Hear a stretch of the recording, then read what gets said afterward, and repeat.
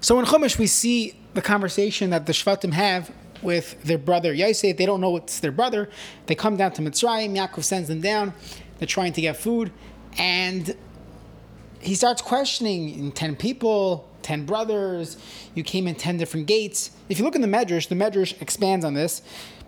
And that Yosef was anticipating the arrival of his brothers. And there's a much longer conversation that they had.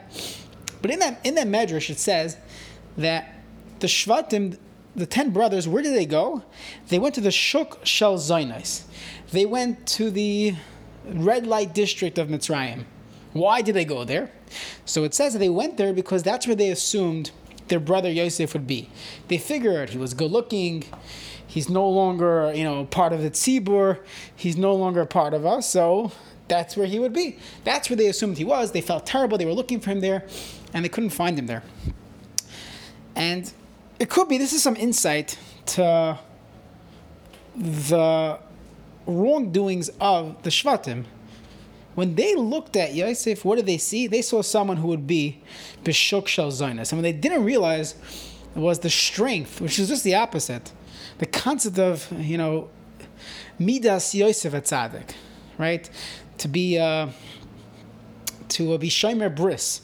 That is what Yosef was. The story with Eshes Potiphar. Yet, the way his brothers looked at him, there's no way. He's going to be directly in Vegas. He'll be in the red light district of Mitzrayim.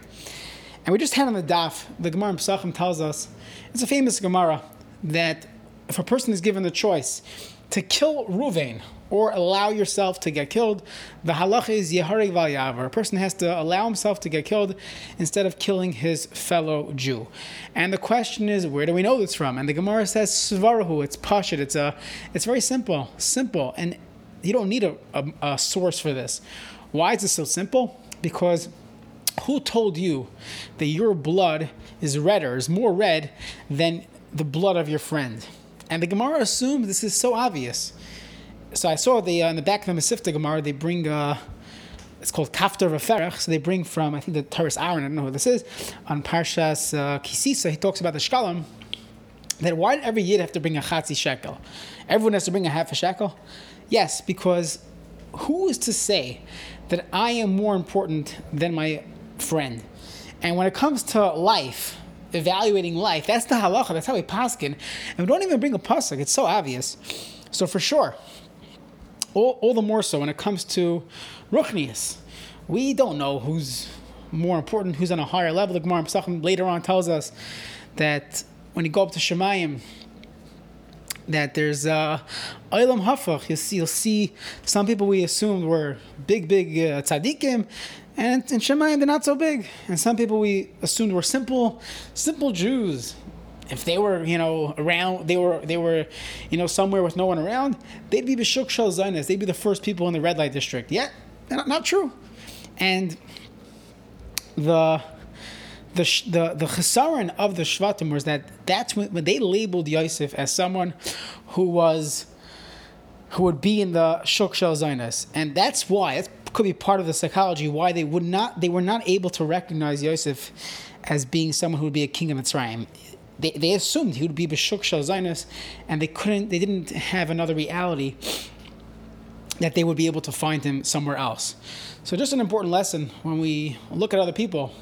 Sometimes we judge them. It's a natural thing to judge other people.